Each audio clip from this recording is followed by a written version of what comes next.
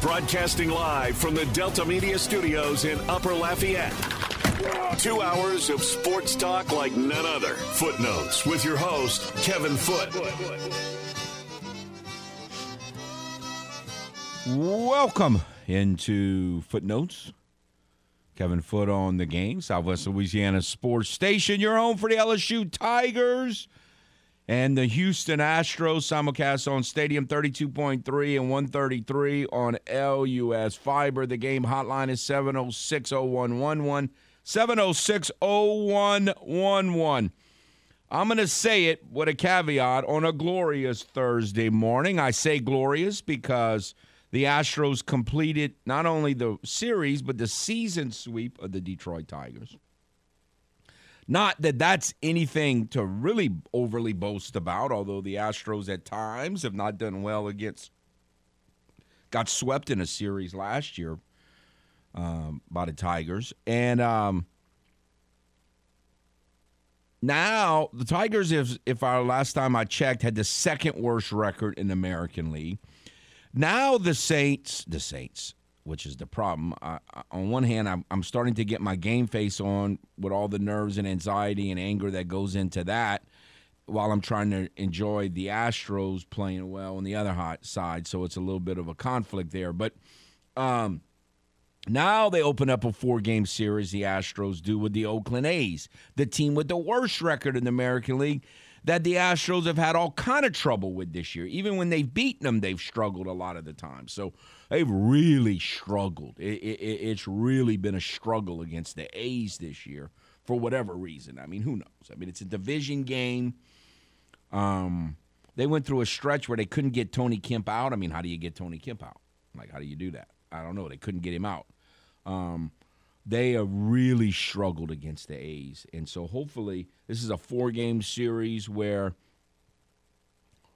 they can do some clinching this weekend if they have some success. So we'll see. McCullers scheduled to pitch tonight.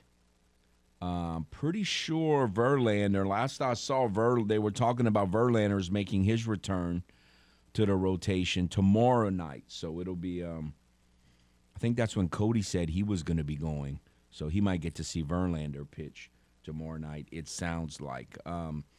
So that was good. The Yankees look like they might have righted the ship. Looks like the Yankees kind of back on, they were struggling for a long time. But it looks like they've righted the ship, and so we'll had another good win last night for them, and so we'll see how it goes. And the Mets just can't seem to get out of their own way. They just can't seem to do it. Braves looked human on a West Coast trip. Those West Coast trips, it's real easy. I've said it for years for all the East Coast teams who never have to do it, maybe one time in a season. It's real easy that's nothing. You just go out west and you play these teams and their records aren't great. Okay, go ahead. Go try it. The Yankees found out how much fun that is. And the Braves, who had been playing unbelievable, what did they lose? 3 games on this trip? They lost their fair share. Or was that 4? They lost 2 in Seattle. Did they lose 2 in San Francisco? They might have lost 4 games on that Flake Coast trip. So it's not as easy as it's cracked up to be. But we got a couple more weeks in that race. Looking forward, we're going to be talking Saints with Luke in the next segment. And I hope he's got some good news because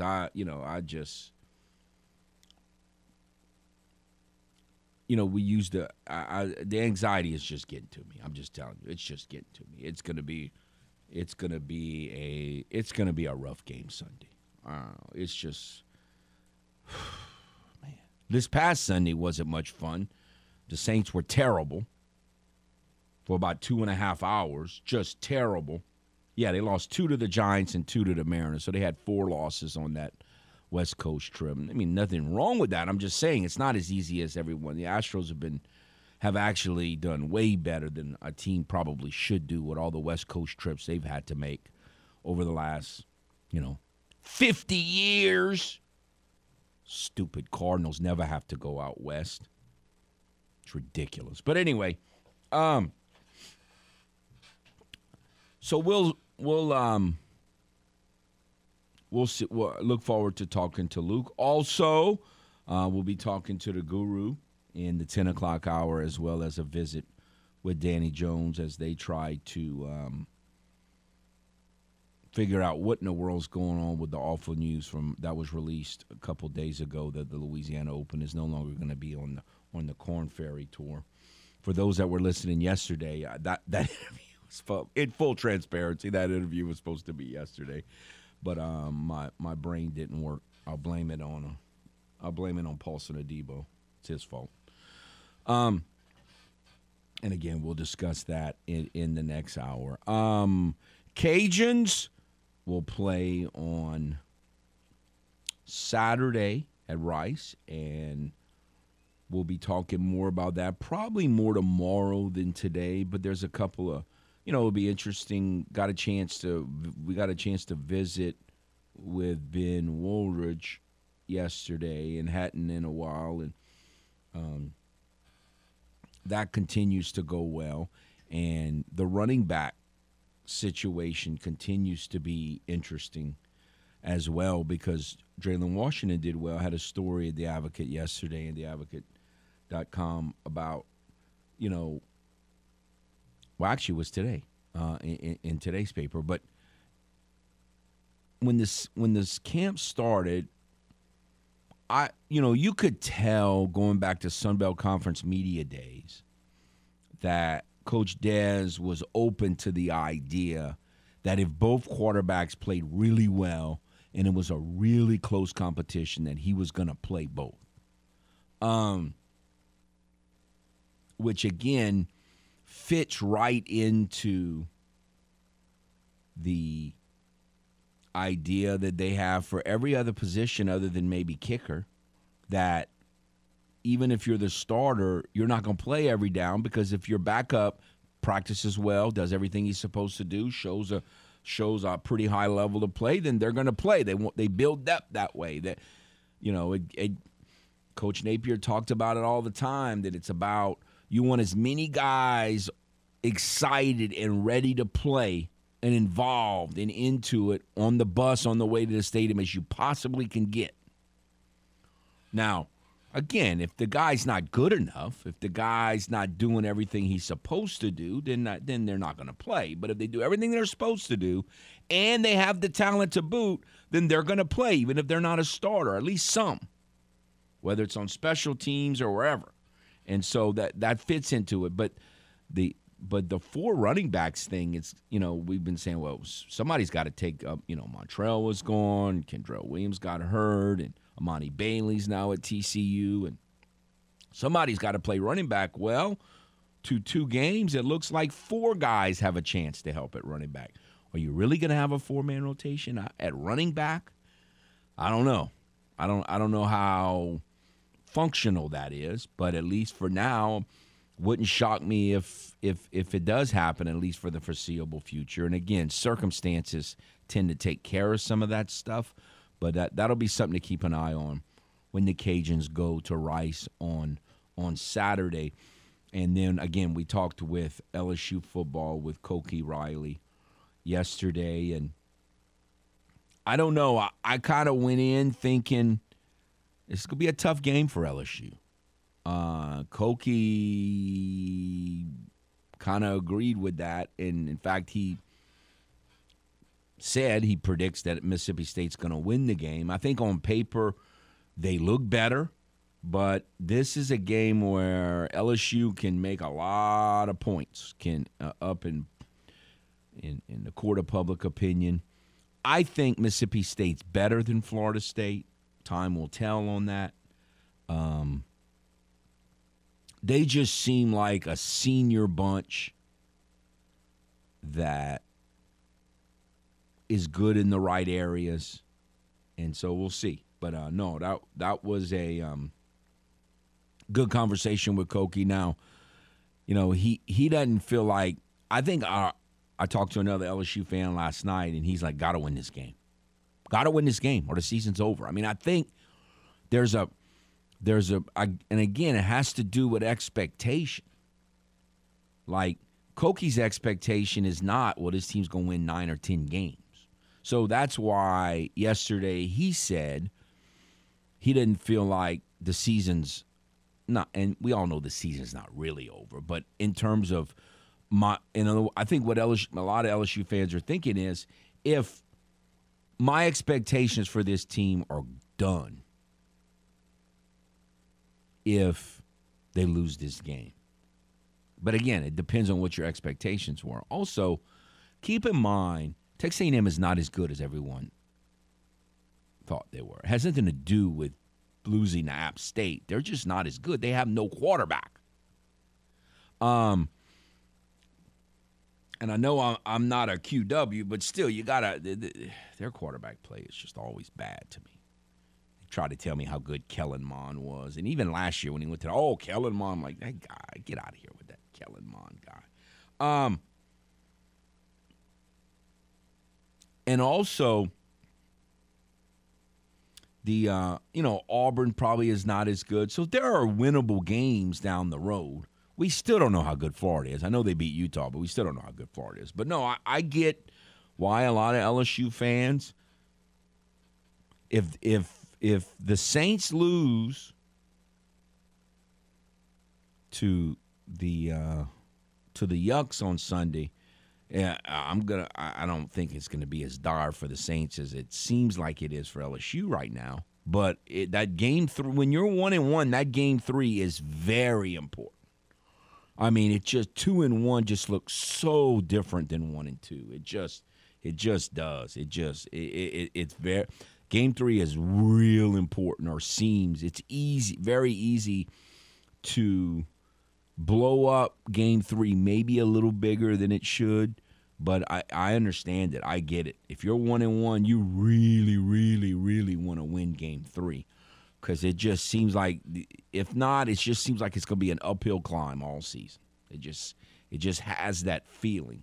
And so we'll see how that plays out. Like I said a couple of days ago, this is a big weekend of football. Not as big for the Cajuns, probably, although when you have, a 15-game winning streak, every game's big because you want to extend the streak. You want to keep it going. You want to continue building confidence and continuity and all of that with the new faces and a new head coach and all that. And it's not a conference game, but still it's a team from a rival conference, I guess you'd say, in the region. You want to keep playing well.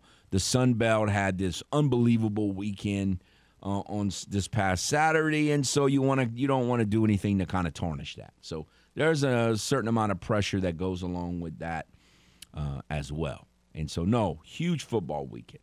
I think probably bigger for LSU than anyone. I guess you could make that argument. It depends on what your expectations were. But considering what my and a lot of people's expectations were for the Saints, I could also argue this is a very significant game. And thank you so much to NASCAR for putting that in game 2 of the season where neither team is ready to play. Thank you, NASCAR. All right, let's take a timeout. When we'll come back, we'll see if Luke Johnson can calm me down. Good luck, Luke. We'll be back on The Game, Southwest Louisiana Sports Station, your home for the LSU Tigers and Houston Astros. Are you fluent in Footlish? Not to worry. We're here to help with the Footlish Dictionary. The Cheaters. Cheaters, the famed hated rival that beat the New Orleans Saints and others so many times in the 80s and 90s by cheating. Also known as the San Francisco 49ers. Now, back to the man with his very own language. Kevin Foote and Footnotes. Welcome back to Footnotes. Kevin Foote on The Game, Southwest Louisiana Sports Station, your home for the LSU Tigers and the Houston Astros. Want to remind you, it's time for another 2-for-1 deal from AcadianaDeals.com, where you can get a $40 voucher of Dickey's Barbecue for just $20 to half price. That's $40 deal for half the price. Once again, go to AcadianaDeals.com today and purchase a $40 voucher to Dickey's Barbecue Pit for just $20. Bucks. All right, we have with us Luke Johnson of The Advocate and NOLA.com. How are you, sir? I'm doing great, Kevin. Good to talk to you, man. Well, we're going to start with hyperbole panic mode and hopefully get better from there. All right, so. Wouldn't expect anything less, man. Yes. Okay, so when exactly did Paulson Adebo get hurt, and is he ever going to play again for the New Orleans Saints? As far as I remember, he got hurt in the week after the Packers preseason game. Don't quote me on that because I'm now struggling to remember if he played in that or if the injury occurred before the Chargers preseason game. But he's been out for a couple weeks. That's all you really need to know. And he wasn't at practice yesterday. Right. So that being said, hence the panic. Don't panic. Yeah. I mean, look, we've had experience with a star player having an ankle injury that turned into like a quagmire before here in New Orleans, right? Right. But I don't think this is it. He spoke to reporters last week saying, it was a sprained ankle, and he was, kind of hopeful he'd be able to play in that opener. And obviously he wasn't there. He wasn't out of practice yesterday, but I don't think this is going to be something that's going to keep him out much longer. I think there's still a chance he could play this week. Obviously, he's going to need to practice first. And if he's not out there at practice today, it's pretty hard to imagine him being out there for the game on Sunday. But I also think that they realize how important he is to their team, and there's absolutely no need to rush him back out there before he's ready. Tampa has a really, really good receiving core. It would really help having him out there. You could move Bradley Roby into the slot. I think you're a better secondary that way. But it's a long season, man, and I don't think he needs to be out there before he's absolutely ready, because we saw him in training camp. I mean, he was dominant.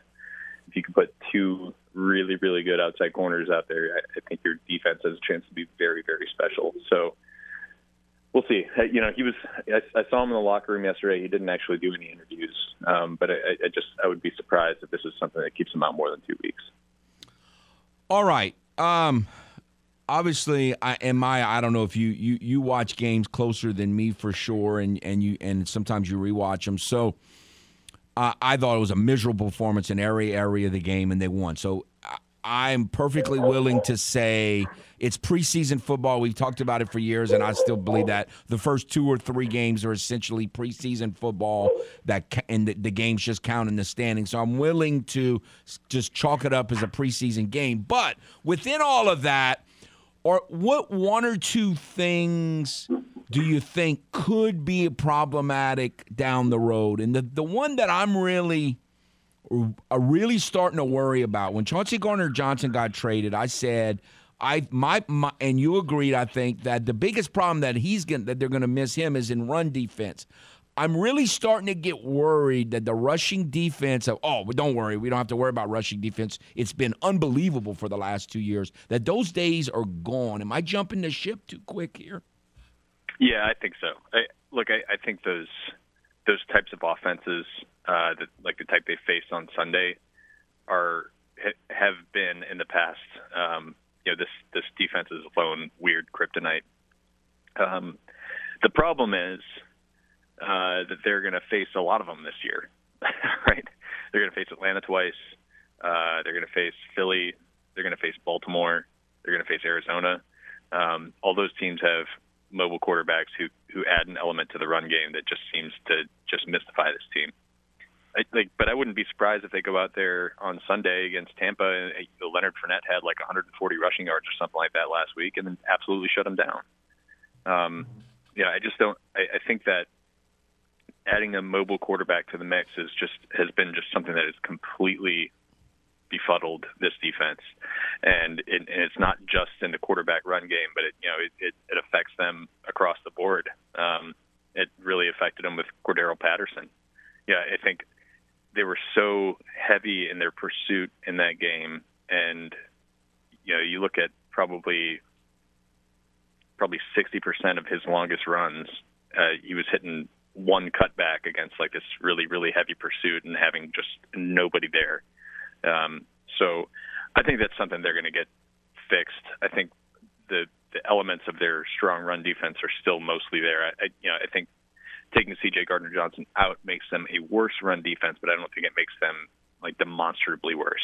I think they still got the defensive linemen there who are very important in that. They've still got Demario Davis and Pete Werner, who had an excellent game. So I don't think the run defense is a concern for me yet. Obviously, if they go out this weekend and struggle against Tampa Bay, that's two performances out of two, and that starts to make it a little bit more concerning. But I think just considering the opponent, the time of the game, or the time of the schedule the game happened, I'm not concerned about that yet. The one thing I am concerned about, and I think you might be about to bring this up, is the offensive line play, and I think that's something that might be a problem for them this year.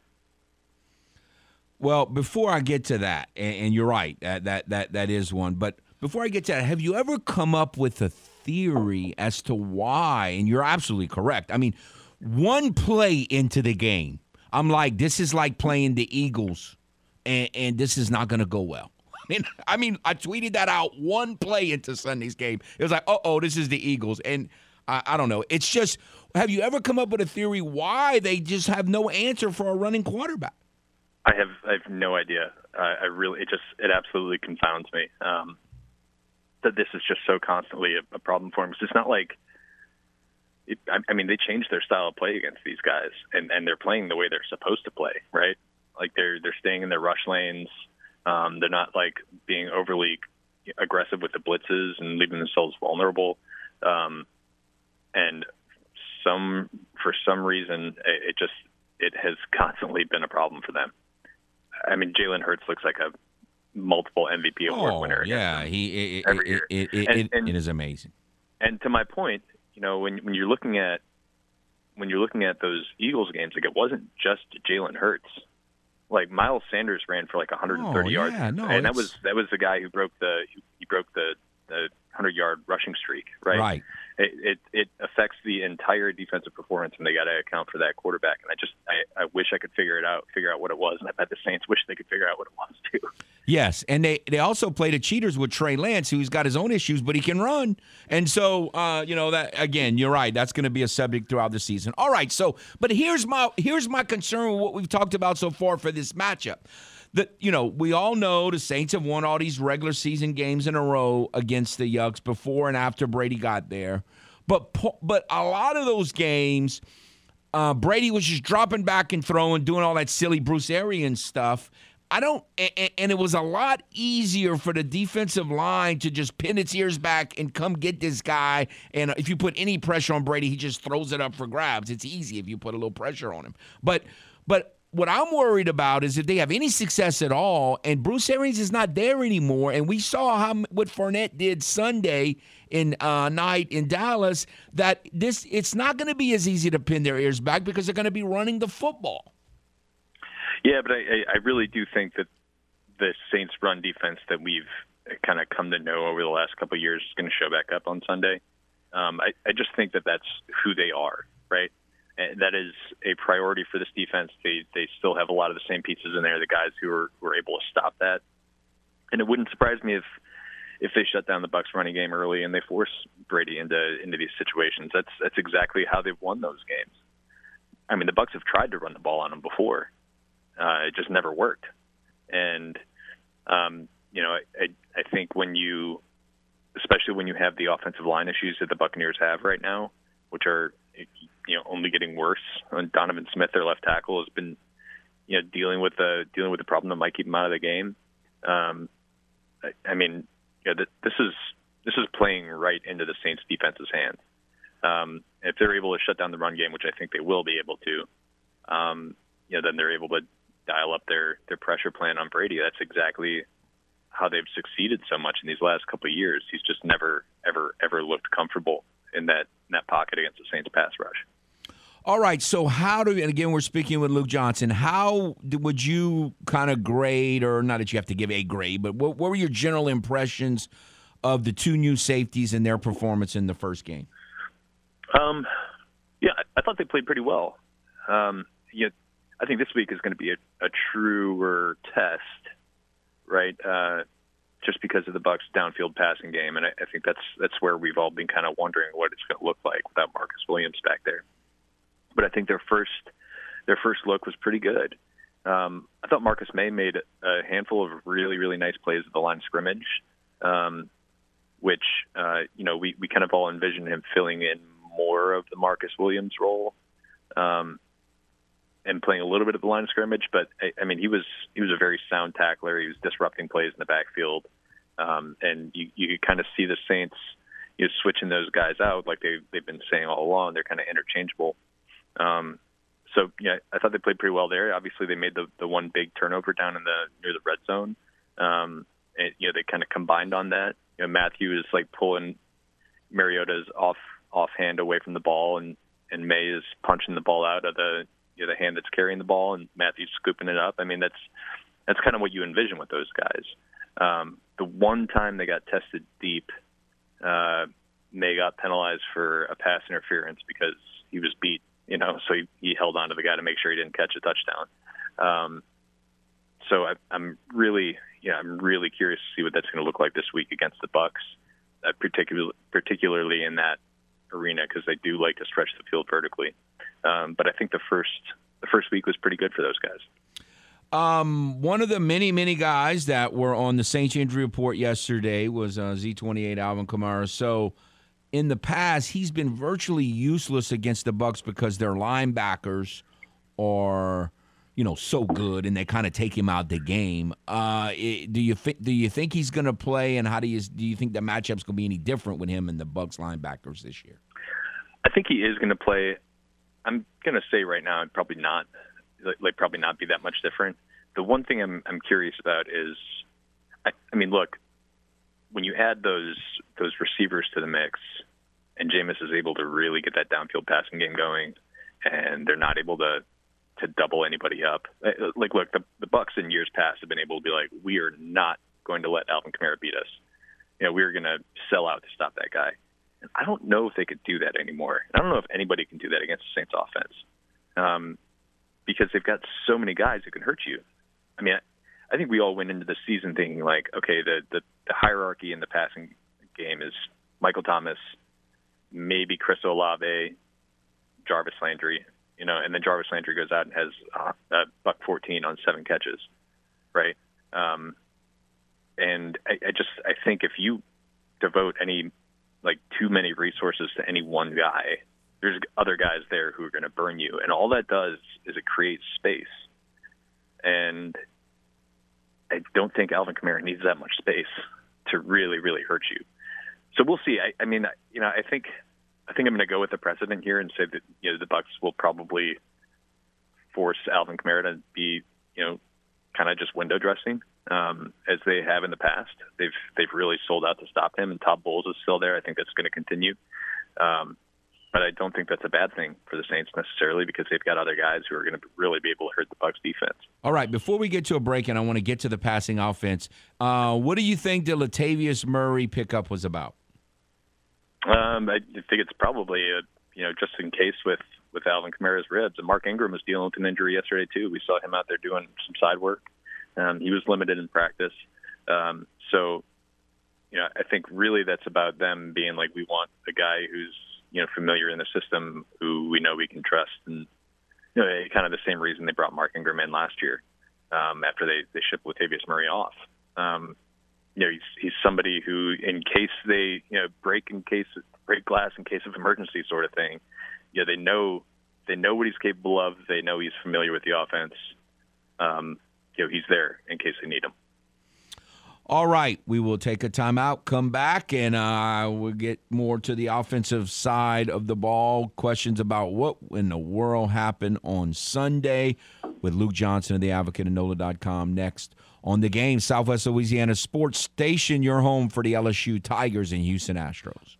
Are you fluent in Footlish? Not to worry. We're here to help with the Footlish Dictionary.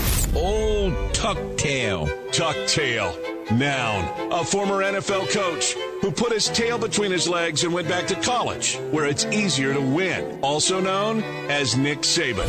Now, back to the man with his very own language, Kevin Foote and Footnotes. Welcome back to Footnotes on the Game. Want to remind you, Astro Weekend Getaway, there's only one left. Saturday, October the 1st, Astros will play the Rays. If you are a member of the Game Clubhouse and Rewards Club, that is, you would be eligible to win 4 tickets to the Astros-Rays game on October the 1st, hotel accommodations, and a tour of Minute Maid Park. Astro Weekend Getaways. Powered by Butcher Air Conditioning, La Meridian, Houston Downtown, and the Game, Southwest Louisiana's sports station. All right, we have with us Luke Johnson, once again in to try to calm me down a little bit before, in the middle of all this anxiety heading into Sunday's game in the Superdome against the Yucks. So, for the first, until they did hurry up, the passing offense was non-existent. Was that just purely getting out coached? Was that, it just seemed to me that Jameis didn't have either one, a lot of time to throw, and when he did have any time, nobody to throw to. Like, did you sense that there were a bunch of open receivers, or they just did a great job of covering the routes? He had guys, but I think the pressure that Atlanta was developing, especially early in that game, really threw Jameis off, because when he had time and he had open guys, he was way off the mark. Like, I was watching the broadcast again, and the crew was like talking about Michael Thomas in the first half, and he kept falling. And Jameis was throwing the ball. They're like, Mike Thomas keeps slipping. I'm like, no, Jameis is throwing the ball like 4 yards behind him every time. I mean, he was lucky that the coverage was actually pretty solid, because if Mike had won those routes and the ball was thrown well behind him, maybe the guy was going to be there to pick it off. I mean, he was just really, really off target whenever he did have time to throw. And I think there were times when the pressure came where Jameis was holding onto the ball too long. I don't think it was all on the offensive line, even though they did play their fair role in it.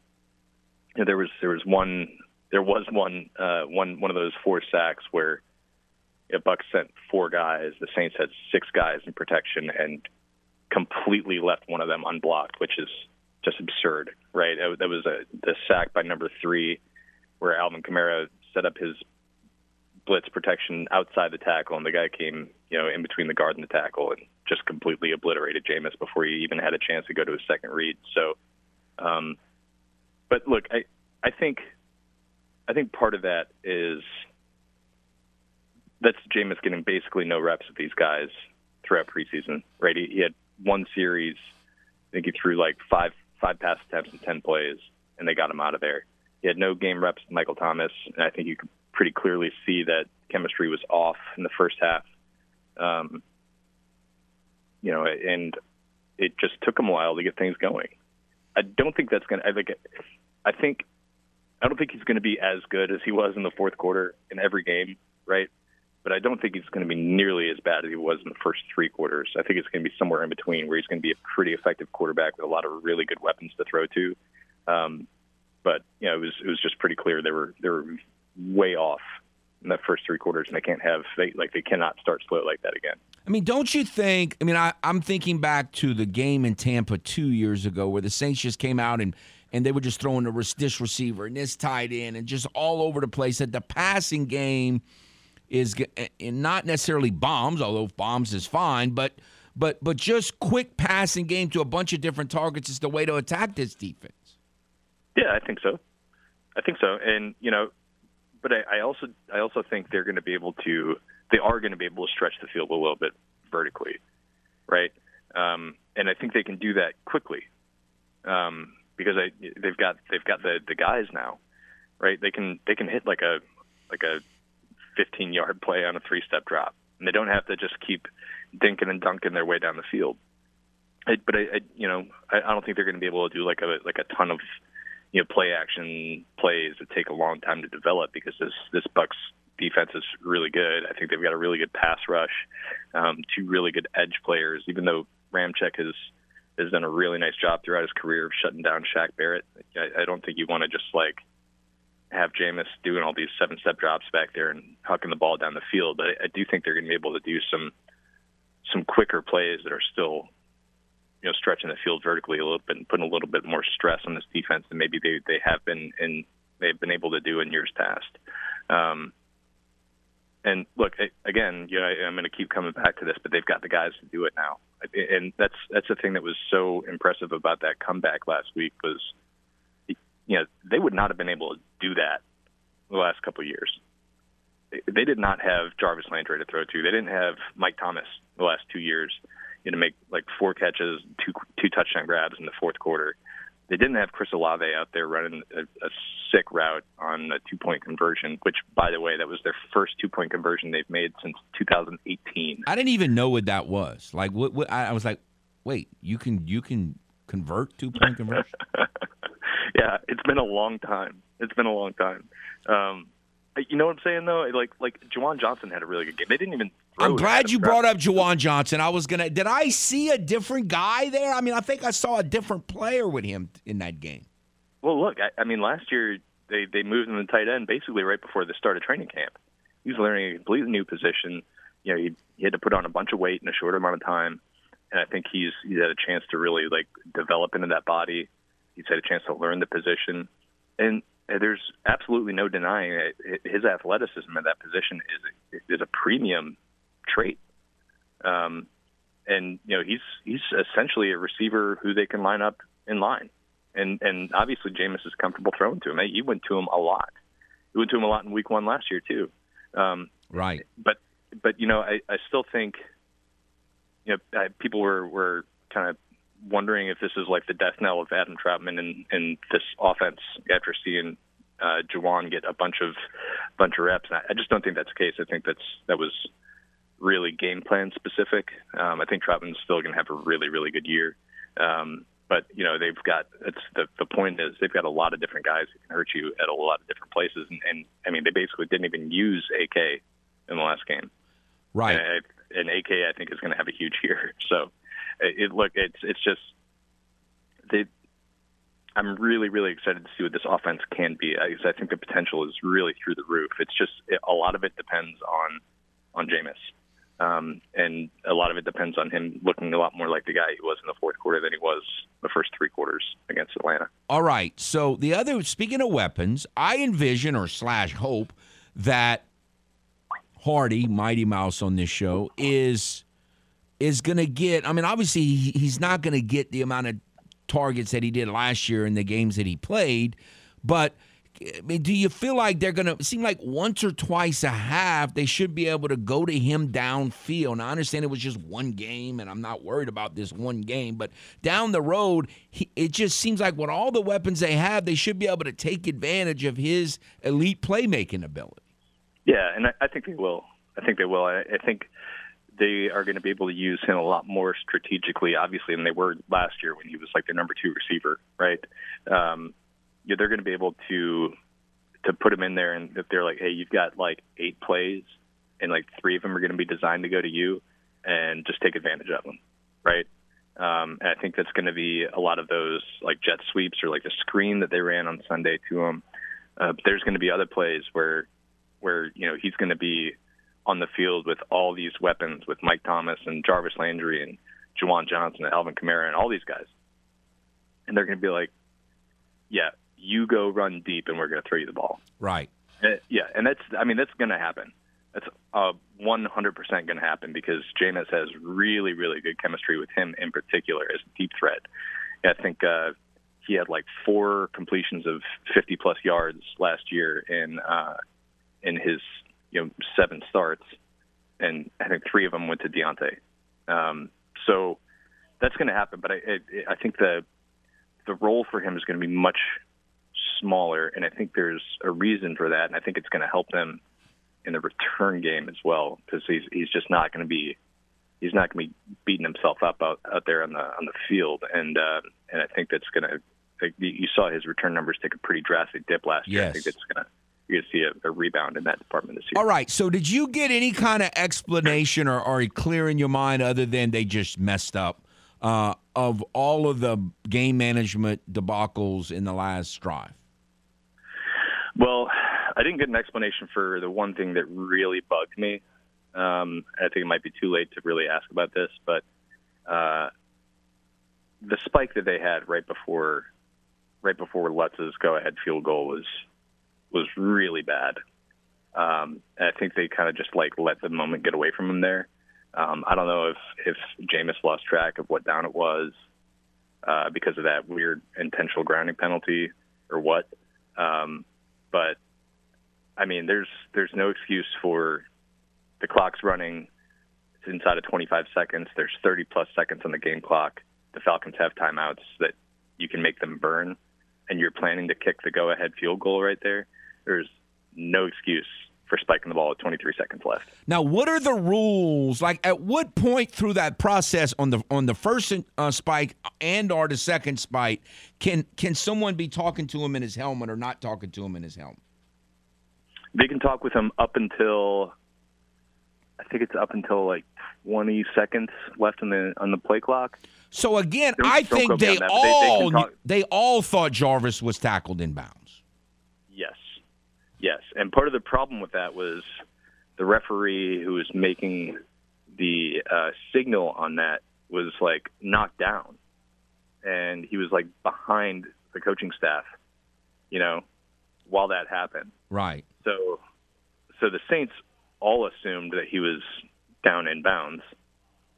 So you go to spike the clock or spike the ball naturally in that situation. That is the correct move.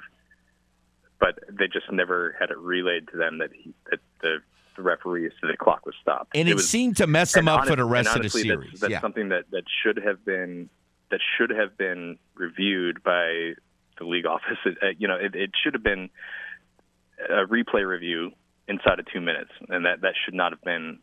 They should not have been penalized for that. Same thing goes for Kyle Pitts in the first half. By the way, that was absolutely a fumble. When Bradley Roby knocked the ball out of his hands. Yes. They called an incomplete pass, and that cost the Saints 3 points. That could have been the deciding factor of that game. Yeah, there was just a lot of people that had issues with Week 1, but the explanation they got was that the official was behind, he was knocked down. He was behind Dennis Allen when he signaled the clock was stopped, and then nobody on the Saints saw that, and there was no communication, basically, that the clock would stop. Right.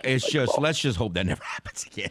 One more thing. Please tell me Will Lutz is not going to look like Garrett Hartley with all these line drive kicks all season long. Oh, I don't think so, but we'll see. I mean, the guy looked really good in the preseason. He did look a little wobbly there in Week 1 with some of those line drive kicks, but I think sometimes. I was reading something the other day on Justin Tucker, who is hands down the best kicker in NFL history. No disrespect to Will Lutz or anybody, but the day he kicked that NFL record, was a 66-yarder to win the game against Detroit last year. Mm-hmm. He was going into that game hitting nothing right, So I think sometimes that just happens with guys. I'm not concerned about Lutz, though, because he looks so good in the preseason. He made big, long kicks and everything like that. And obviously made the game winner from 50-plus. So I think he's going to be fine. All right, sir. I appreciate you. Calm me down a little bit. I appreciate it as always. Thank you very much for your time, and we'll see what happens on Sunday. Thank you. All right, man. Talk to you next week. Take care. Luke Johnson. Love talking to him. Love talking Saints football with him. We'll take a timeout, come back, finish out the first hour next on The Game. Welcome back to Footnotes. Want to remind you can join RP3 in The Game, 103.7 Live here at 104.1 Lake Charles today. Not today. Today's Thursday. Friday tomorrow, from noon to 1 at the Cigar Merchant, 1001 Coolidge in the All Center. You will get an opportunity to register to spin the wheel, where you could win UL football tickets, LSU football tickets. So, tomorrow from noon to 1 for lunch, swing by the Cigar Merchant in the All Center, talk to RP3, and try to win some football tickets by spinning the wheel tomorrow from noon to 1 at the Cigar Merchant. All right. It did not sound like he was overly optimistic, Luke, that Paulson Adebo was going to play. If he practices today, maybe we'll have hope. But if not, it sounds like his prediction is he will not play this week and play next week, which I understand it's a long season. It's very similar to situation, once again, similarities between the Cajuns and the Saints with Trey Amos. And he's supposed to be back after missing 2 games in week 3. But, man, I would feel so much better, have so much less anxiety if Paulson Adebo was not injured going into this matchup. So much less. And, man, I hope he's right about the run defense. That's my biggest concern out of Sunday's game is the run defense is not going to be what it's been for the last 3 or 4 years. That'll do it for the first hour. Another hour to follow. Broadcasting live from the Delta Media Studios in Upper Lafayette. 2 hours of sports talk like none other. Footnotes with your host, Kevin Foote. Welcome back to Footnotes. Kevin Foote on the game, Southwest Louisiana Sports Station. Your home for the LSU Tigers and the Houston Astros. We have with us a man that wears many, many hats, but probably, well, I don't know. He's been doing St. Thomas More football for a long time. And, again, you can hear the Cougars tomorrow right here on the game, 103.7 Lafayette, hosting Brother Martin. But he's also been for about 2 decades the executive director of the Louisiana Open, Danny Jones. How are you, sir?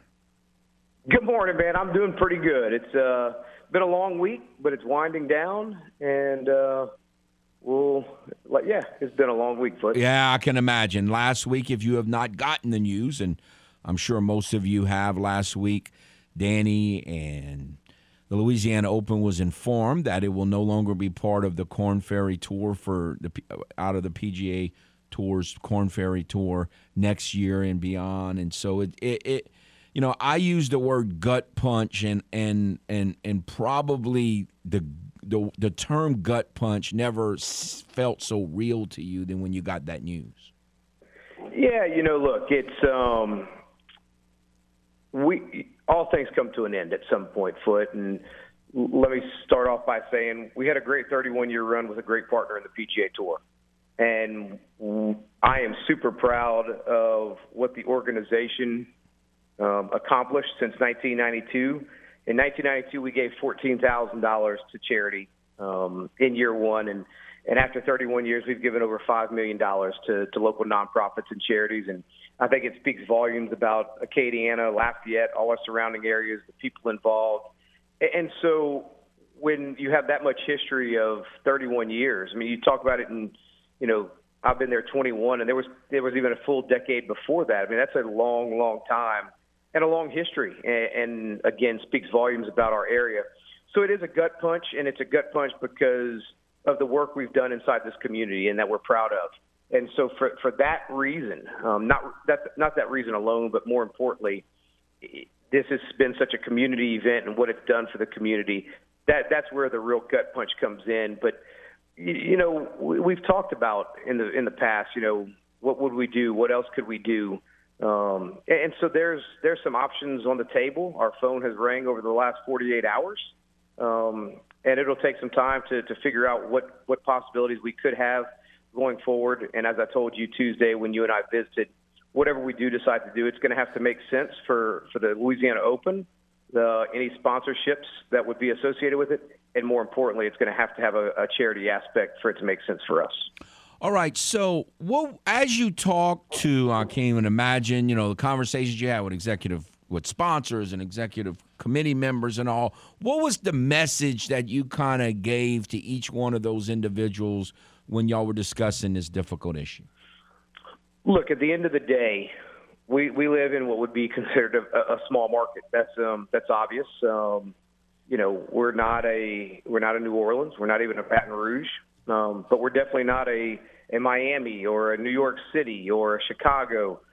Places that have hosted San Francisco, Dallas, Houston, hosted Korn Ferry Tour events. And the model and the vision of the PGA Tour's Korn Ferry Tour, at the end of the day, it just outgrew our market. It was a dollars and cents thought process as well. They have a vision of where they want the the income side of any Korn Ferry Tour event, and we're about $500,000 shy of that. And unfortunately, in Lafayette, Louisiana, there's not a path to get those kind of funds in perpetuity. We might be able to do it for a year and get people to step up, but in perpetuity, that was going to be something that probably was not attainable in Lafayette, Louisiana. You know, I didn't think about this till after we spoke, but no, and of course on Saturday I didn't know anything about this. I found out like most people did on Tuesday, but you deserve for Texas to beat Alabama. You needed that break Saturday. I thought about after, man, the poor guy, Texas should have won Saturday. Yeah, no, look, hey, I'm not a believer. I'm a competitive guy. I don't believe in moral victories, but I think Steve Sarkisian said it best. If that's the top team in the country or one of the top teams in the country, it's a great testament to where that program has come in just a year and 2 games under the Sarkisian era. But as Nick Saban would talk about rat poison, if they come out and lay an egg Saturday, then it's all for naught. But if they come out and play well, then maybe the trajectory of the program is headed back in the right direction, and hopefully, for the first time really since 2010, have some relevance. So I know, it's not time to get into any specifics, but with some of these phone calls you've gotten in the last 48 hours and some that you're going to get, I'm sure, over the next couple of weeks, do you have a better sense of, like, when you might know where does the Louisiana Open go from here? I think a realistic thought process would probably be towards the end of October. When you look at it before the holidays get here, where we fell on the the monthly calendar in the middle of spring was a great time for down here, or not really the middle of spring, but springtime, if you want to call it that, latter part of March, because, festival season starts down here April 1st. There's a festival every weekend starting in April, and people enjoy festivals and whatever festival it may be. And, obviously the big one being Festival International towards the end of April. So, for us to even possibly remotely pull off something, I would think in the next 30 to 60 days at the latest, we would have to, our vision would have to not be as blurry. It would have to clear up a little bit for us to see, what 2023 and possibly beyond, if it is 2023, it would have to start clearing up for sure.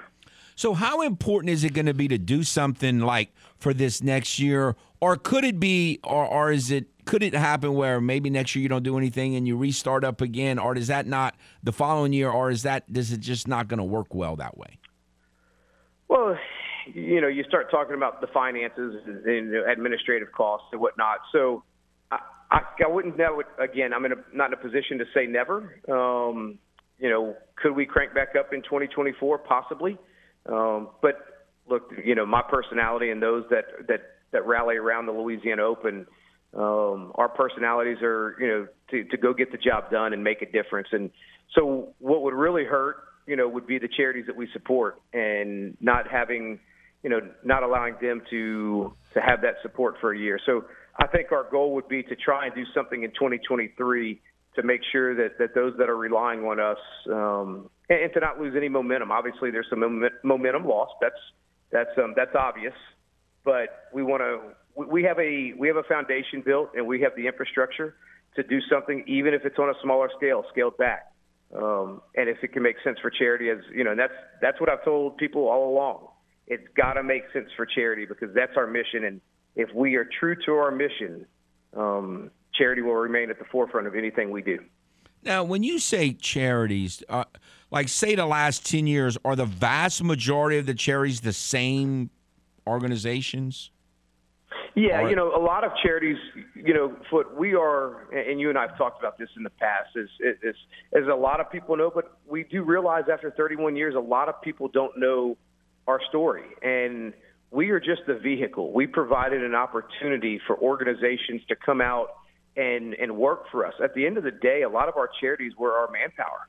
They were our labor force to help put on the event. And so they would receive funds for providing volunteers to come out and do this. Now, in some of the better years, there was a lot of discretionary money. We were fortunate enough to build the basketball court over at the Boys and Girls Club back behind Lafayette High.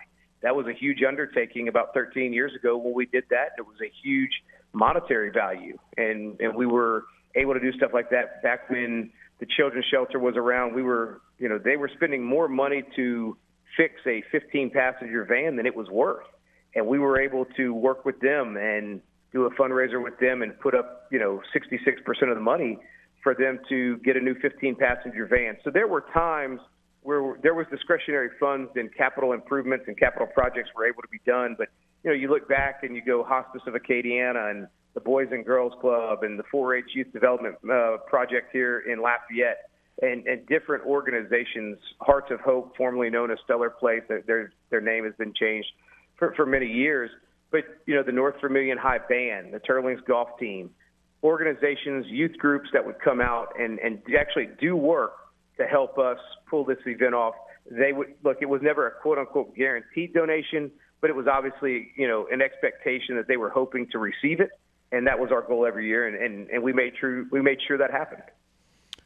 Well, I'm sure there are many people that, like you said, that have told you that, you and everyone else involved in this should be proud of everything that happened. And I'm sure y'all are going to make it as good as it can be for in whatever form that is from here on out. And so, again, congratulations and good luck. And before I let you go, I can't let you come on the air without telling you, without getting from you, what have you seen so far from the Cougars? It looks like the post-Walker Howard era is going pretty well. Well, last week we were able to avenge a loss a year ago. Alexandria got us pretty good a year ago, 59-35, and last week we got them 42-35.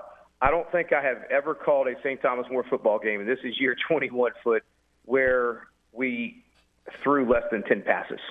And so, but look, that was the game plan. That's what Karen Crow did to Ash in week 1, and we followed suit and ran the footballs. We got a little hairy in the second half, but so would it have been a different game plan if Walker was still a St. Thomas More Cougar? Maybe so. We might have chunked it around a little bit. It always helps when you return the opening kickoff for a touchdown. But look, they're flying to the ball defensively. I think their defense is much improved.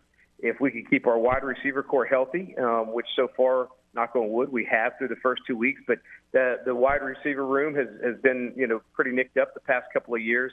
And really, this is crazy to say they're between a senior, 2 juniors, and a sophomore, they're 4 deep at the running back position, and that's great for any time you have 2 younger quarterbacks. They're both juniors, but they did both play a year ago when Walker got hurt. So there's some experience there, and they're playing as a cohesive unit. I like our chances on paper against Brother Martin. If you looked into it all, Brother Martin is obviously ranked number 5 in Class 5A, so they're a formidable opponent. And then we have Catholic of Baton Rouge next week. So as Jim Hightower called it, we're in the ABCD part of our schedule: Ash, Brother Martin, Catholic, and Denham Springs over a 4-week stretch. But I like the direction we're headed. More importantly, I like the direction that the select, non-select playoffs is going. I hope it leads to bringing everybody back together. But I'm looking forward to a playoff push where it's competitive, hopefully, from the beginning for a lot more classifications or a lot more divisions. And so I'm happy with that direction. But I am still holding out hope. I'm one of those that wants it all back together, 5 classifications, and I hope this is possibly a step in the right direction. I think that it is. I think it's the first hope I've had since it's all started, so I echo your sentiments. Thank you very much again for your time, and good luck to you. Thanks so much. And real quick, back to Louisiana, but to all those that have had a hand in supporting this event since 1992, it's not enough, but the words thank you really run deep within inside of our organization. So we appreciate this community very much. So thank you. All right. Thank you, sir. Danny Jones, Executive Director of the Louisiana Open and voice of the STM Cougar football right here on The Game, 103.7 Lafayette. Appreciate Danny's time very much, and he does a great job in wearing all those hats. All right, we'll take a timeout. When we come back, we'll shift gears to fantasy football. Man, I don't even know what to think of half these fantasy football issues. We'll ask the guru and see what he thinks when we come back on The Game. Southwest Louisiana Sports Station, your home for the LSU Tigers and Houston Astros.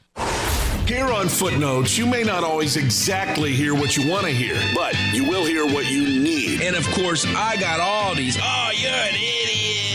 And, what kind of Saints fan are you? Look, I'm not telling you what I want to happen. I'm telling you what's going to happen. What more than likely is going to happen. Back to more of the sports talk you need to listen to with Footnotes on the Game. 103.7 Lafayette and 104.1 Lake Charles, Southwest Louisiana's sports station.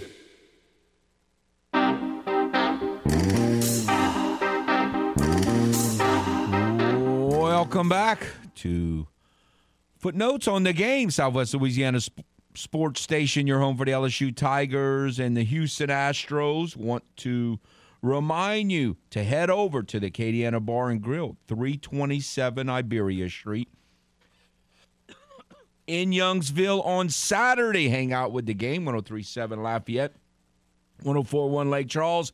Hannah Five Names will be telling you how good the Mariners are and on their playoff run, and then she will be there from noon to 1, giving away tickets for Cajun football games, LSU football games. So swing by, register, hang out with Hannah, spin the prize wheel, and you could win tickets, Cajun football and LSU football game. This Saturday from noon to 1, the Acadiana Bar and Grill, 327 Iberia Street in Youngsville.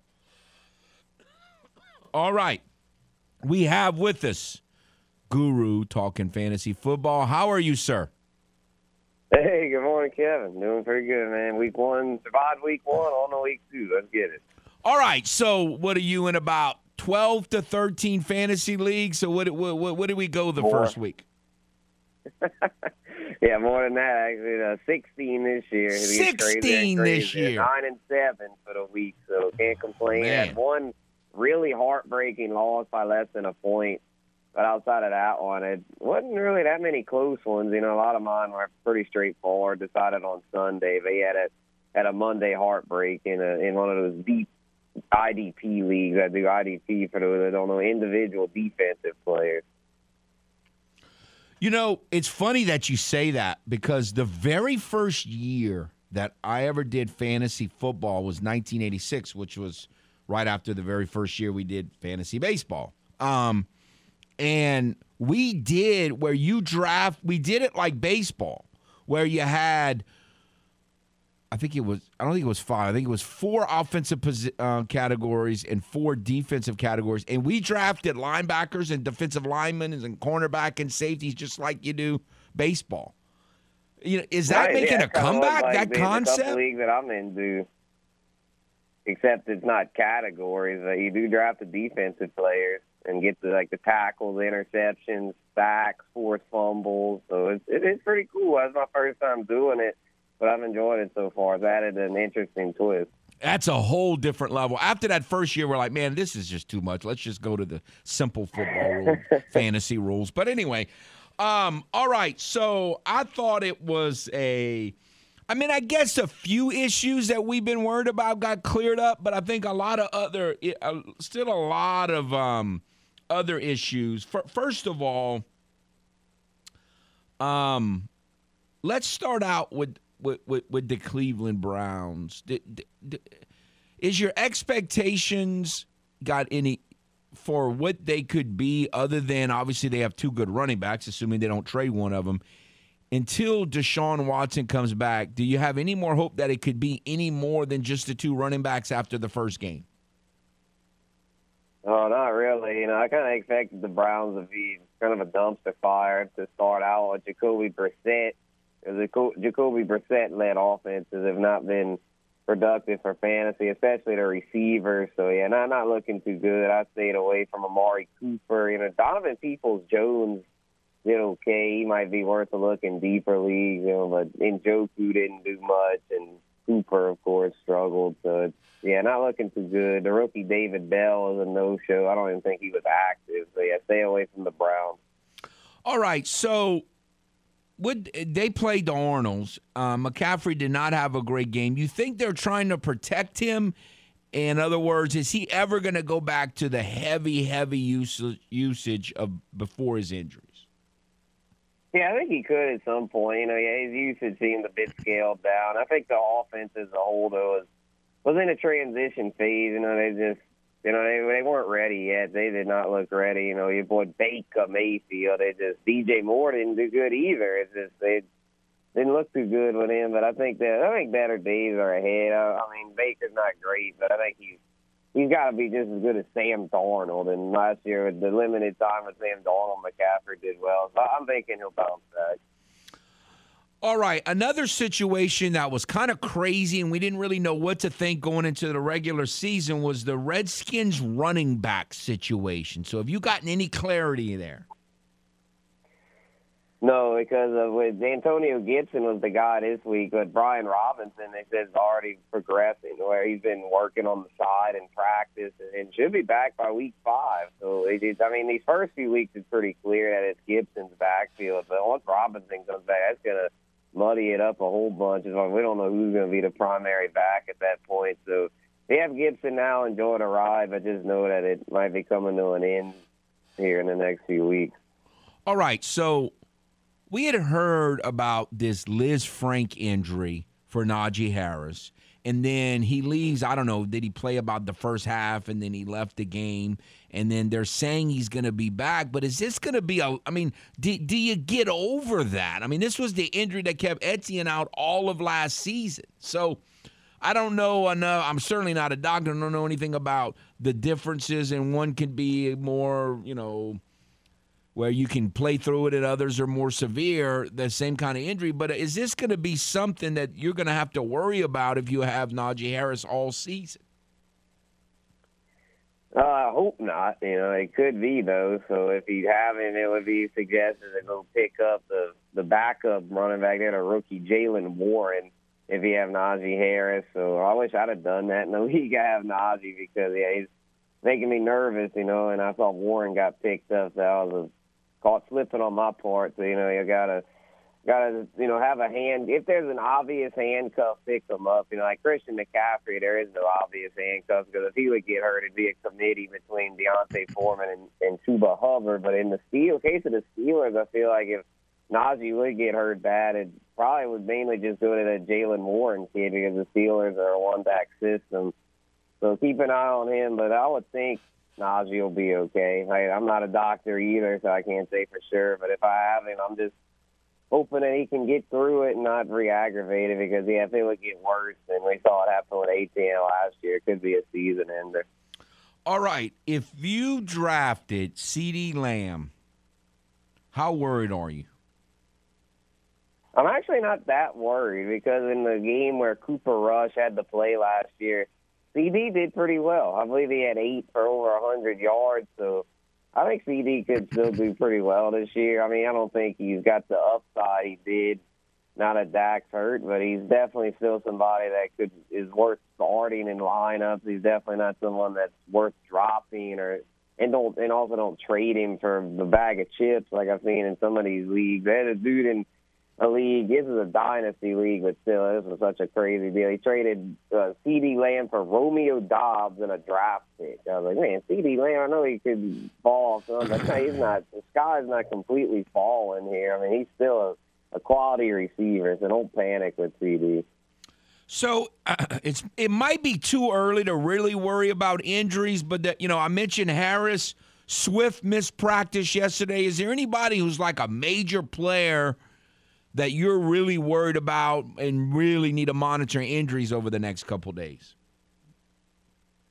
Yeah, there's a few to monitor. Swift, definitely DeAndre Swift. Hopefully he can go. I think he will, but, definitely keep an eye on the practice reports there. The Cardinals with Rondale Moore, he's banged up and might not play again. And Zach Ertz still a little banged up. So the Cardinals very injured, as well as the Bucs. The Bucs, all the injuries on the Bucs is coming at a good time for the Saints because, all their receivers are questionable. Chris Godwin looks like he'll be out. Evans should go, but Julio and Gage also might not go. So it's just injuries all over. But we just got to keep an eye on those practice reports. T. Higgins, another one coming off a concussion. He, I believe, got in a limited practice yesterday. So looking looking good for him to play, assuming he clears concussion protocol. All right, so from a fantasy standpoint, do you buy the panic about Aaron Rodgers, or do you think that's going to work itself out and people are panicking way too much about potential serious production drops for him? No, I think the concerns are valid this time. Last year they weren't, but this year they are, I feel, because the simple fact that he doesn't have Devontae Adams anymore. I feel like the loss of Devontae is a killer as far as his statistical output. I believe he even said it on the McAfee show about they're going to get A.J. Dillon and Aaron Jones. That's the focal point to their offense. They've pretty much conceded that they're a run-first offense, and that's what they're going to try to do. So I don't see Rodgers putting up his usual numbers. He'll still have some weeks. He's not worth dropping, I don't feel like, but he's not. I don't think he's going to be the kind of reliable every-week starter that he used to be. Another kind of superstar in fantasy in recent years, are you worried about if the Titans' passing game does not get considerably better, that could really impact Henry's rushing numbers? Oh, yeah, definitely. Yeah, the Titans' offense looked like a train wreck last week.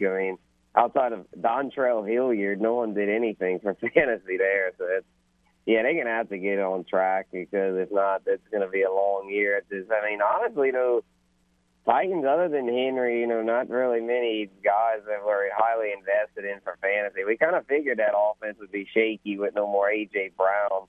Got Robert Woods in a deeper league, hoping he'll bounce back, but I still think he could. He's too talented, but yeah, it's not looking too good in Tennessee. Kyle Phillips, the slot receiver, that was a name to monitor. He did pretty good. He was one of the few that looked like a bright spot there last week. But, yeah, definitely, if they don't get the passing game better, then it's going to hurt Henry, who's already, I feel like, kind of on the back nine of his career coming off a major foot injury. All right, so, and again, we all know it, whether you're talking fantasy or you're just talking normal football, it's really easy to overreact after 1 week. We all try to, or at least most of us try to remind ourselves of that. So, but still, with that said, in terms of fantasy, was there anyone that you just didn't really know about, or you might have passed in some of your leagues just because you were uncertain, that you feel like you got a little more clarity, and maybe after 1 week you're like, maybe who kind of maybe their stock rolls in your mind after week one? I just got to admit it, the dude that you loved and I hated, man, James Robinson. I got to be real. His stock went up. I'm still not panicking about Travis Etienne. I think there'll be enough to go around for both of them to do well, since the receiving core in Jacksonville's not too good. But, yeah, James Robinson coming off a torn Achilles. I couldn't believe he did what he did. I was like, wow, because after seeing Cam Akers, and his Achilles, he had torn his before Robinson. I was like, well, man, if Cam Akers still is that bad coming off an Achilles, I hate to see what James Robinson is going to look like. But nope, he looked pretty explosive and looked like his old self, to where I don't think he'll do as well as he did his rookie year when he was the workhorse. But I still think he's still got some juice, obviously, and if he's getting the goal line carries, he could still have fantasy value. But it's another thing about week. I've seen a lot of people that want to act like that Travis Etienne is irrelevant now because of the fact that Robinson looked good. But I'm going to stand on the fact that Etienne is still they drafted him in the first round for a reason. He's a first-round draft pick. They're not just going to give everything to Robinson, but he's the one that really stood out to me, because when you mentioned that, no one really pops up, but it's James Robinson. I got to admit that. Isn't it amazing? We've been doing this, talking fantasy football, for a long time. In the first, however many, 2 or 3, 4 years, we kept waiting for Joe Mixon, and I had him 1 year, and he was terrible. And it's like, I'm done with Joe Mixon. Joe Mixon, is he now just like a full-fledged fantasy stud? Like, usually when a guy disappoints and then disappoints and then disappoints, they kind of fade away. This guy's now like a fantasy stud.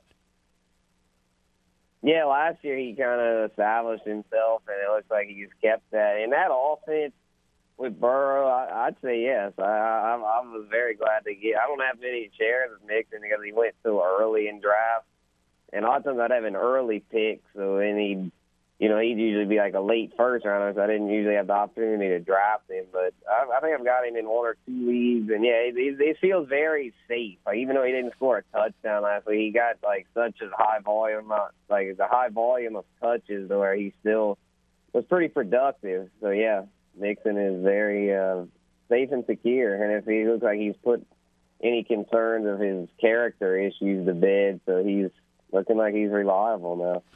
I don't know what's gonna from the Monday night game, but I don't know how it's all gonna work out with the Broncos in the passing game. But man, Javonte Williams looks good.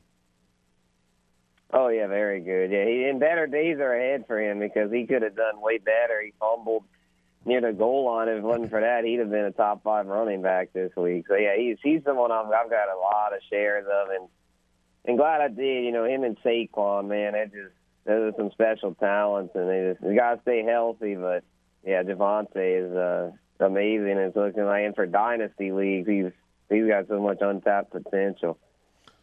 Do you trust Jeff Wilson? No. No, I don't trust any 49er running back. Elijah Mitchell was surprisingly reliable last year when healthy, but I don't see anybody stepping into that role. It's just going to be a committee. Wilson, though, is worth adding for depth because he is the starter in what's a very run-heavy offense, but I would hope he wouldn't have to be relying on him as a starter because you don't know what to expect with Shanahan. He's very unpredictable. I mean, last year no one expected Elijah Mitchell because Trey Sermon had the higher draft capital, yet Eli was the workhorse. So he just never know what he's going to do.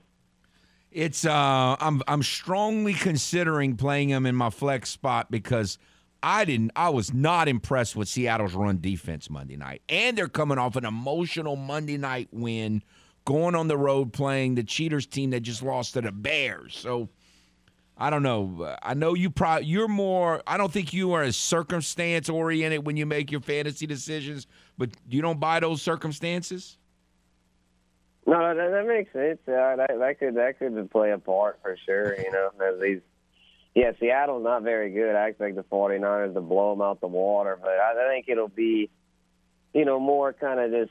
I don't think it'll be a whole lot of fantasy production from any one certain back. I think it'll be kind of split up. Because Deebo Samuel's going to get carries. Deebo and Trey Lance. To where even if Wilson you're going to be relying on a touchdown. If he can find the end zone, he'll be okay. He's shown the ability to do that, so it's possible if he can find the end zone. But it's just, depending on touchdowns, it is not always the best route to go. But if you got to, you got to. All righty. Well, one more question before we let you go. Other than Warren, is there anyone out there, if they haven't been picked up in leagues, that people that listen and might need to go pick up as soon as possible? Let's see. Yeah, Darrell Henderson but he's picked up now in pretty much everything. Wilson, I wouldn't go rush for. I mean, if he's there and he needs depth, then Khalil Herbert with the Bears could be a savvy pickup because David Montgomery did not look good. I know it was the poor field conditions and it was only 1 week, but Herbert, they've been saying it all offseason, and that could be a two-headed committee where it's normally all Montgomery. So if Herbert can keep getting touches and, more importantly, his goal line looks, that's what really surprised me. That he got the touchdown and not Montgomery, that he could have value because we know the Bears, they're going to run it because their passing game stinks. Absolutely. All right, let's just hope things go well Sunday in New Orleans, and then we'll just kind of live with the rest of it. But appreciate your time as always, Guru. Thank you. Good luck. Yep, no problem. Yeah, Saints plus 2.5 looks like a pretty good play, and if that line moves to 3, then that'd be even better. So I'm liking the Saints this week, and hopefully they can win outright as well. I hope you're right. Boy, I hope you're right. Thank you, Guru. No problem. All right. We'll talk a little fantasy football. We'll come back, finish up today's show. On the Game. Footnotes on the Game, Southwest Louisiana sports station, your home for the LSU Tigers and the Houston Astros. You're listening to The Game, 103.7 Lafayette and 104.1 Lake Charles. Your home for the Houston Astros in Southwest Louisiana.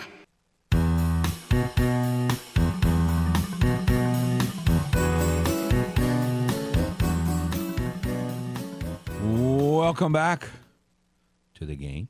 Southwest Louisiana Sports Station, your home for the LSU Tigers and Houston Astros. Want to remind you again, it's time for another 2-for-1 deal from AcadianaDeals.com. Today you can get a $40 voucher for Dickey's Barbecue Pit for just $20. That's a $40 deal for half the price. Once again, visit AcadianaDeals.com today, and you can get a $40 voucher to Dickey's Barbecue Pit for only $20. You could go get Dickey's Barbecue, watch tonight's NFL game on Amazon Prime if you're a whole lot more proficient at that than I am. What a game. Arguably one of the games of the year in the NFL. Chargers and the Chiefs. Now, someone with my way of thinking kind of thinks like the Chargers and the Chiefs, kind of a big game. I don't know if I'd want to play that in week 2 on a Thursday night, but if you were wanting to watch football tonight, what a great opportunity for you. Chargers, Chiefs tonight. But eat a little Dickey's Barbecue, watch a little football. Sounds like a good evening. Let's go to the game hotline. Hello. I wonder if Major League Baseball is starting to get any suspicions about their man Judge, the way they did some of these other players and stuff. And it's amazing how in these days and age in sports you can't do anything spectacular without them wanting to put you in the PP cup, like they did the Saints punter. You kick the ball too far and stuff, and it's like you're not supposed to do that. So as soon as you do that, it's like, I don't know. This guy got to be on something. How can he kick the ball 80 yards, So it's like you can't do anything spectacular no more without them thinking you're all doped up and stuff. What you think about that? You think they're, I'm sure Judge has been. I would be surprised if Judge hasn't been tested multiple times this year, but I have no idea. Yeah, I'm just guessing. Yeah. I was thinking about that last night, and I said, man, that cat knocked him out. And I said, I wonder if they're doing what they was doing a couple of years ago. I mean, like every 30 minutes, let's go ahead and test him. Let's go ahead and test him. Well, I think who they need to test is the pitchers who keep throwing the ball right down the middle against him. Like, what in the world's going on in their little mind? That's who they need to test. Yeah. You got to be tested for something different. Yeah, that's mental stuff. Something's not right. I'm talking about the other level, like I say, man, it's crazy. Think about that.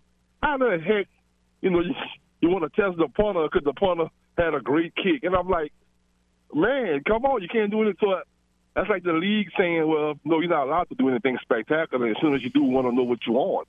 It's like you don't have the ability to do anything spectacular no more. It's like as soon as you do it, everybody's fishy. They're thinking about the wrong things. And I'm like, let the guy be the guy. That don't mean he's on anything, I mean, the guy just made an awesome kick. And like I said, I'm not saying Judge is juicing and all this other stuff. Because like you said, I think they tested him pretty often. But, man, it makes you wonder, when the steroid era we just come out of and everything. And now you got this going on with, the numbers. I mean, some of these guys' numbers are still outrageous now. You look at some of the numbers compared to the steroid era and stuff, and it's like it's not that much difference. Well, for him, no, but he's like 20 homers ahead of everybody else in the American League. It's amazing. Yeah, but that ain't got nothing to do with him, though. Right. That ain't got nothing to do with him. He's just on a historic pace and he's having this monster breakout hot season. I mean, there ain't nobody else's fault that they ain't close behind him. So I mean, you can't really fault him for that. I mean, I don't know, man. It's just crazy. But it's going to be very interesting to see where he signs after this season. Hope everybody's clean. I hope the Saints punter is clean too. So stay clean. Everybody will be all right, man. Foot. I was enjoying the show. I just want to call and pick on you. I'll talk to you later. All right. Take care. By the way, I did see, and I hope this isn't, Ed Hockley's son and his crew. It was announced earlier this week is going to be going to officiate the Saints game on Sunday against the Yucks. And I think if I remember correctly, the number, they had the second most penalties called in the NFL last year. So I hope this doesn't become a penalty fest.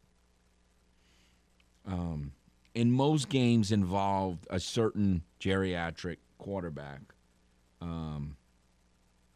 his team gets most of them. So let's hope that the officials stay out of this game. I think there were a few bad calls, and to Luke's point in the last hour, there was one I thought that there was a fumble I thought that was bad. I agree with that. But for the most part, I thought the officials were fairly fair. Like early in the game, there was some shoving and by a holding by a Falcon defensive back. And I said, as long as you let that happen, I'm good. Now, they did call one on the Saints, but it wasn't like an all-day thing like when they cheated the Saints bad 3 years ago. So there were some bad calls in the Falcon game, but I didn't think they dominated the game. So hopefully that's the case again. Let's go one more call on the game hotline. Hello. Kevin, this is Mark. Hey. How you want to win guy. I got a doozy for you, but it's going to be quick. I got a comment. Baker Mayfield, 30-31, yet he's whatever all over the TV, makes me vomit. Okay, I mean, yes, there's that. Moving on to the Saints, I think that we are going to be playing. This is the perfect game to step up with the tight end action. Perfect game for the tight end. I think there's going to be a bunch of over pursuits, and this is just going to be a game for that. I'll ask you how you want to win, Kevin. I know you're up on the clock. All right, okay, thank you. Kevin. Man, I love that question, and it's amazing to me how many times I'm unprepared for the answer. He's been asking me that for years, but man, look, right now I just want to win, but I would really like to win with, like we were talking about with Luke, where in the way that the Saints have been winning against them, which is stuff the run, because I'm a little worried about the run defense, and really getting after Brady and winning with sacking Brady and stuffing the run and just throttling their offense through sack after sack after sack, where I can say Davenport many times. I would love to say that over and over and over and over and over again. And by the way, I forgot to mention this to Luke when he called. If anyone wants to tell Gus that the season started, I'm all for that idea. Somebody needs to relay the message to Gus, Daniel Onyemata, or David Onyemata, that it's the season has started. I know he had a 6-game suspension to start last season, so he might be a little confused about when the season starts. He needs to show up because he's had some big games against the Yucks in the past. It's time for him to have another one. So, no, I'm opting for sack, stuff to run. In other words, I don't want to win 9-0, don't get me wrong, but I want to win because the defense dominated. That would make me feel really good, especially if Paulson Adebo, well, that would be tremendous if he could play, but not looking good at all. All right, we'll take a timeout, come back, one final segment next on the game, Southwest Louisiana Sports Station, your home for the LSU Tigers and the Houston Astros. Welcome back to Footnotes. Kevin Foote on the game. Want to remind you, high school football tonight. We went over the schedule yesterday. There are 6 games in the Acadiana area, and you can hear quite a few of them right here on our family of stations. Delta Media is your home for thrilling high school football tonight. Acadiana Wrecking Rams will be taking on New Iberia, and you can listen to that game, MeTV FM 97.7 FM 1330 AM, or hopefully on your free mobile app that you can listen to each game night. I was going to say Friday night. On this particular night, it's Thursday night. Pregame starts at 6:30, kickoff set for 7 o'clock. Also, the St. Landry Parish game of the week, Port Barry hosting Opelousas Catholic, can be heard on News Talk 98.5 FM, pregame 6:45. And then tomorrow, You can listen, as we mentioned earlier. St. Thomas More is going to be hosting Brother Martin. You can hear that game right here on the game, 103.7 Lafayette. The Karen Crow Bears, we talked to Coach Corville yesterday. They're going to be hosting Southside, the Karen Crow version on Z105.9, the Southside version on Mustang 107.1. The Vermilion Parish game of the week tomorrow night is going to be a doozy. Abbeville versus North Vermilion, and that's going to be on 106.3 Radio Lafayette. So lots of great high school football. 2 games tonight, a lot more tomorrow. And then the Bar Buccaneers, you can hear them as well tomorrow night. I believe they're playing Sam Houston, if I remember correctly. The game 104-1 Lake Charles. Barb's coming off a loss to Karen Crow. Man, Karen Crow was really on fire early, and we'll see if they can continue it against Southside tomorrow night. So lots of high school football action in our family of stations. Look forward to that. And once again, a huge NFL game tonight, the Chargers and the Chiefs. And so we'll see if the national media is really going to go crazy over the Chiefs if they look impressive against the Chargers tonight. So we'll see what happens. Personally, I'm hoping Mike Williams does a little bit, which he didn't do last week. We'll see how that plays out. Appreciate Danny and Luke and Guru coming on. Y'all have a nice day.